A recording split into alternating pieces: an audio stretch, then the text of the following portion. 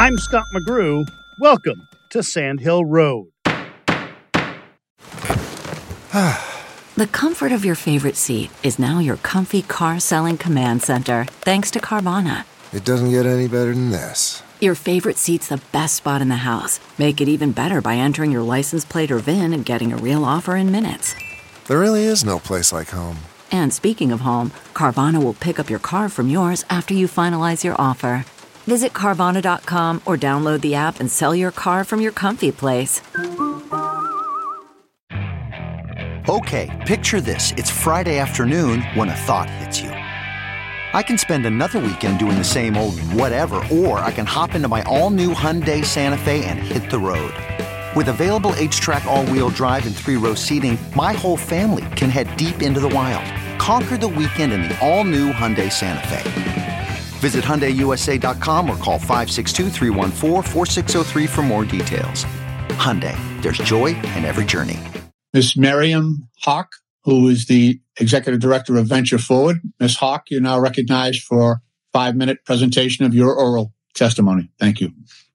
There are two reasons you might find yourself testifying before Congress. The first is you're in a boatload of legal trouble. The second is you're an expert in something. Thank you for the opportunity to testify today on the important topic of diversity, equity, and inclusion in the U.S. venture capital ecosystem. Miriam Hawk is an expert. My name is Miriam Hawk, and I am the founding executive director of Venture Forward. But what is that like? I mean, do you get invited to testify before Congress? How does it work? You always, say thank you for the question, and you always address the members, either as chairman or chairwoman or congressman, and just remembering those types of things. Like, you don't just dive right into the answer, which I think I might have done at one point. It's just that type of formality that you're not used to. The other, I think, hard thing was trying to, I'll say the not so hard thing was creating the written testimony, because that can be as long as you want it to be. But at the actual hearing, you only have 5 minutes to say what you want to say, and to try to distill a very nuanced and niche part of the economy, which is venture capital, and a very nuanced discussion around diversity in venture capital, and give that justice and explain it well in 5 minutes, I think is really hard. So that was, I think, actually the hardest part, was to try to get that. Obviously I wanted to, represent the industry well, but I also wanted to give the topic at hand, justice, and really to make sure that it was, we're not trying to sugarcoat things here. I think we want to be very honest about where the industry is and where it needs to go.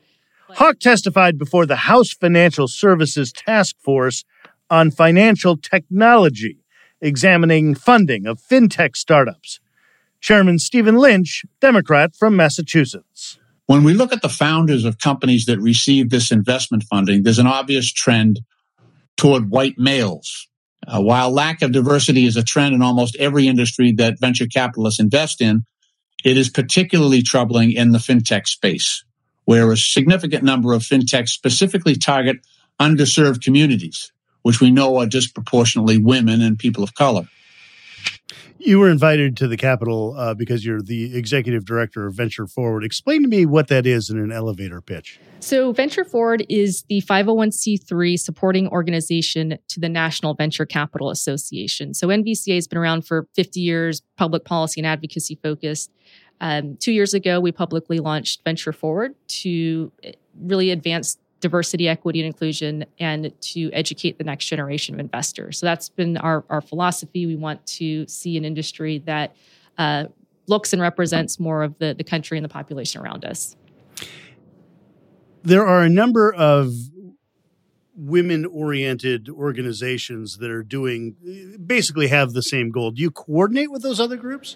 Yeah, I think we definitely are very complementary in terms of how we are providing different initiatives and programs to the ecosystem. I think this is a big enough challenge and issue that it really is incumbent on many organizations to really play a role here. And I think where we sort of differentiate is our focus on the investor base, and then also this intersectional approach and kind of thinking about multiple elements of diversity. I would say also, a couple of our programs that have just really grown over the past 2 years since we publicly launched. One is VC University, and we host this with UC Berkeley, and it is an online certificate course that is self-paced. Anyone can take it, and we have now seen more than 2,000 people come through that program.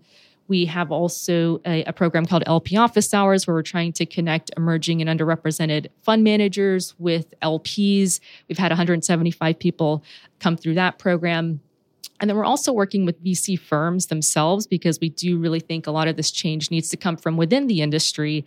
And one element that we do for this is, it actually is how we hold ourselves accountable, which is doing a survey every 2 years to collect data on not only the firm demographics, but also to better understand how firms approach talent management, talent recruitment practices, because that informs us on how we should be guiding firms, what are additional resources or things that we should be producing to help them. We've hosted conversations to have some of these, just to unpack some of these challenges and issues, because we know that not everyone wants to necessarily have them in an open forum.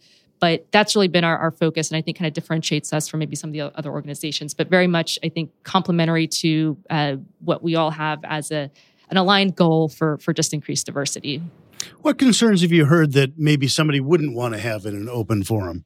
I think every firm is at a different place in their diversity journey. And I think it's very different than, say, corporate America, where you have these large companies, you have an HR department, you have a talent department, you kind of have people that are focused on a lot of these important issues. But VC firms, by definition and by just purely how fund economics work, tend to be small. They mostly don't have someone tasked on their team with leading DE&I. A lot of the large firms now do.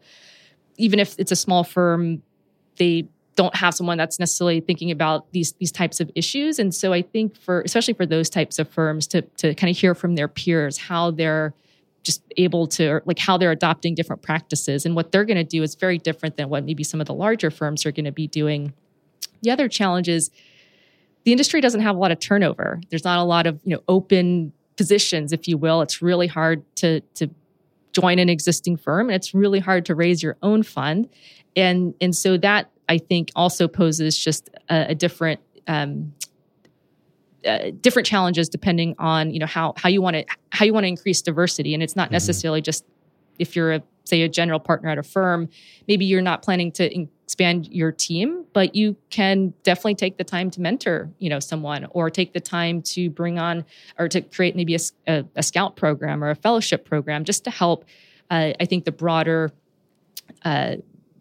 just help the broader industry, even if, for example, I'm not going to necessarily hire anyone new to my team, but I can also think about maybe how to increase the diversity amongst the pipeline of founders too that I'm going to be investing in. Okay, picture this. It's Friday afternoon when a thought hits you. I can spend another weekend doing the same old whatever, or I can hop into my all-new Hyundai Santa Fe and hit the road. With available H-Track all-wheel drive and 3-row seating, my whole family can head deep into the wild. Conquer the weekend in the all-new Hyundai Santa Fe. Visit HyundaiUSA.com or call 562-314-4603 for more details. Hyundai, there's joy in every journey. Worried about letting someone else pick out the perfect avocado for your perfect impress-them-on-the-third-date guacamole? Well, good thing Instacart shoppers are as picky as you are. They find ripe avocados like it's their guac on the line. They are milk expiration date detectives. They bag eggs like the 12 precious pieces of cargo they are. So let Instacart shoppers overthink your groceries so that you can overthink what you'll wear on that third date. Download the Instacart app today to get free delivery on your first 3 orders, while supplies last. Minimum $10 per order. Additional terms apply. CarMax is putting peace of mind back in car shopping by putting you in the driver's seat to find a ride that's right for you. Because at CarMax, we believe you shouldn't just settle for a car. You should love your car. That's why every car we sell is CarMax certified quality, so you can be sure with upfront pricing that's the same for every customer. So don't settle. Find love at first drive and start shopping now at CarMax.com. CarMax, the way car buying should be.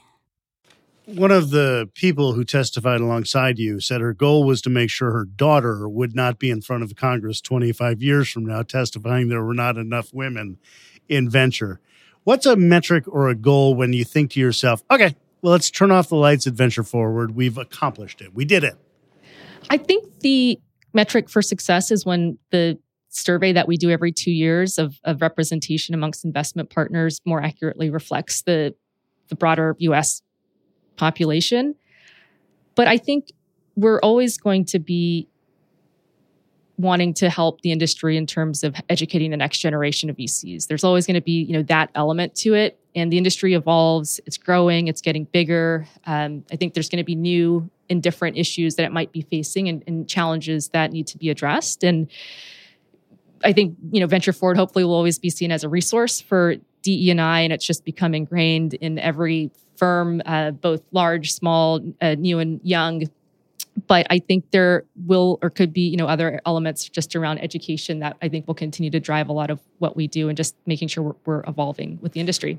How close do you think you are to that goal you mentioned of it reflecting society? So our latest survey, which was from June of 2020, we're actually going to be back out in the field later this month with our 2022 or fielding the 2022 survey. But in 2020, 16% of investment partners were women. So we know that is, ways to go to get to parity for 50%.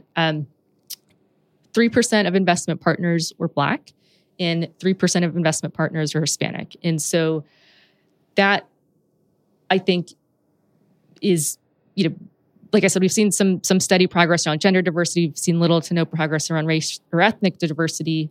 There are two, I'd say, kind of bright spots that we've seen in the survey. One is that amongst junior investment professionals, there is more diversity. And so that is, a little bit more of like thinking about the pipeline of who are going to be the senior partners of tomorrow. And then the second, I think, positive that we've seen is we collect data on how firms approach talent management and talent recruitment. And we're seeing more firms have a human capital strategy. They have a diversity strategy. They've tasked someone on their team with actually leading this. They've thought about sharing, job postings in other places beyond just sharing it with their friends. And so I think we're seeing more intentionality, which we hope will translate to more change in the demographics. But I think that's where there is some hope, and we are seeing some steady progress. I will say also just around the junior investment professional side, I think there tends to be a lot of importance placed on the D and not so much importance placed on the E and the I. And what I mean by that is it's great to get underrepresented talent into the industry or add underrepresented talent into a portfolio, but there has to be the intention and the prioritization of how to foster that talent, how to help it grow, succeed, reach the next level, kind of help that journey along the way. And if there's not that support for talent, regardless if it's underrepresented, it's really not, I think, taking the true sort of DE&I and also this broader, better returns, better innovation concept to heart if it's really just being seen as a check the box HR thing of let's get some underrepresented talent in the door. Miriam Hawk, Executive Director of Venture Forward. Next week on Sand Hill Road. We ran out of money, not once, but repeatedly. And we were all hoping we'd be able to pay folks back. And at the end of a year or more of doing this, we were $1 million in debt to our employees, which is a terrible thing to do. First of all, it's illegal, right?